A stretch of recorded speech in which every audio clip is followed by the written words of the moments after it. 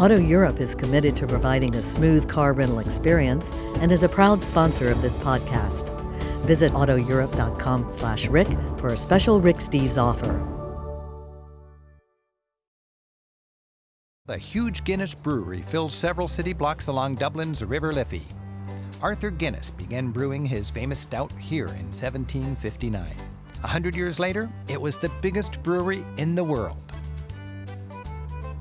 The home of Ireland's national beer welcomes visitors, for a price, with a huge exhibit.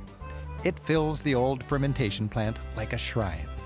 A tall, beer glass-shaped glass atrium, 14 million pints big, leads past several floors of exhibitions to the Gravity Bar, where visitors enjoy a commanding 360-degree view of Dublin with their pint. Guinness, once the clear leader, is having to adapt to the new Ireland. Now, drinking pint after heavy pint of this thick-headed stout is no longer your only option. Lighter lagers are the trend. In recent years, Guinness has introduced a cold version, Ice Guinness, and a light brew for the ladies, which, to the cheers of the purist, bombed. Still, in Dublin, when you ask for a beer, you get a Guinness.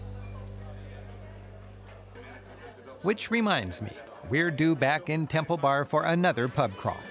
In Ireland, good beer comes with good music. For a toe-tapping introduction to trad, as traditional music is called, we're taking the traditional Irish music pub crawl. You crawl to 3 pubs, listening to musicians demonstrate traditional Irish instruments like the bodrum. 1, 2, 3, 4, 1, 2, 3, 4. And once you have the beat, you can tap your feet to the music.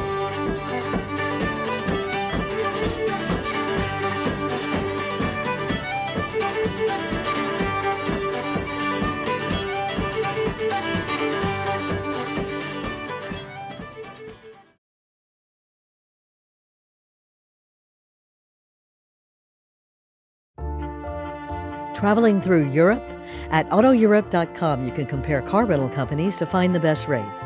Auto Europe also provides a 24/7 service hotline to help from pickup to drop-off. Visit autoeurope.com/Rick to get a special Rick Steves offer with any car rental.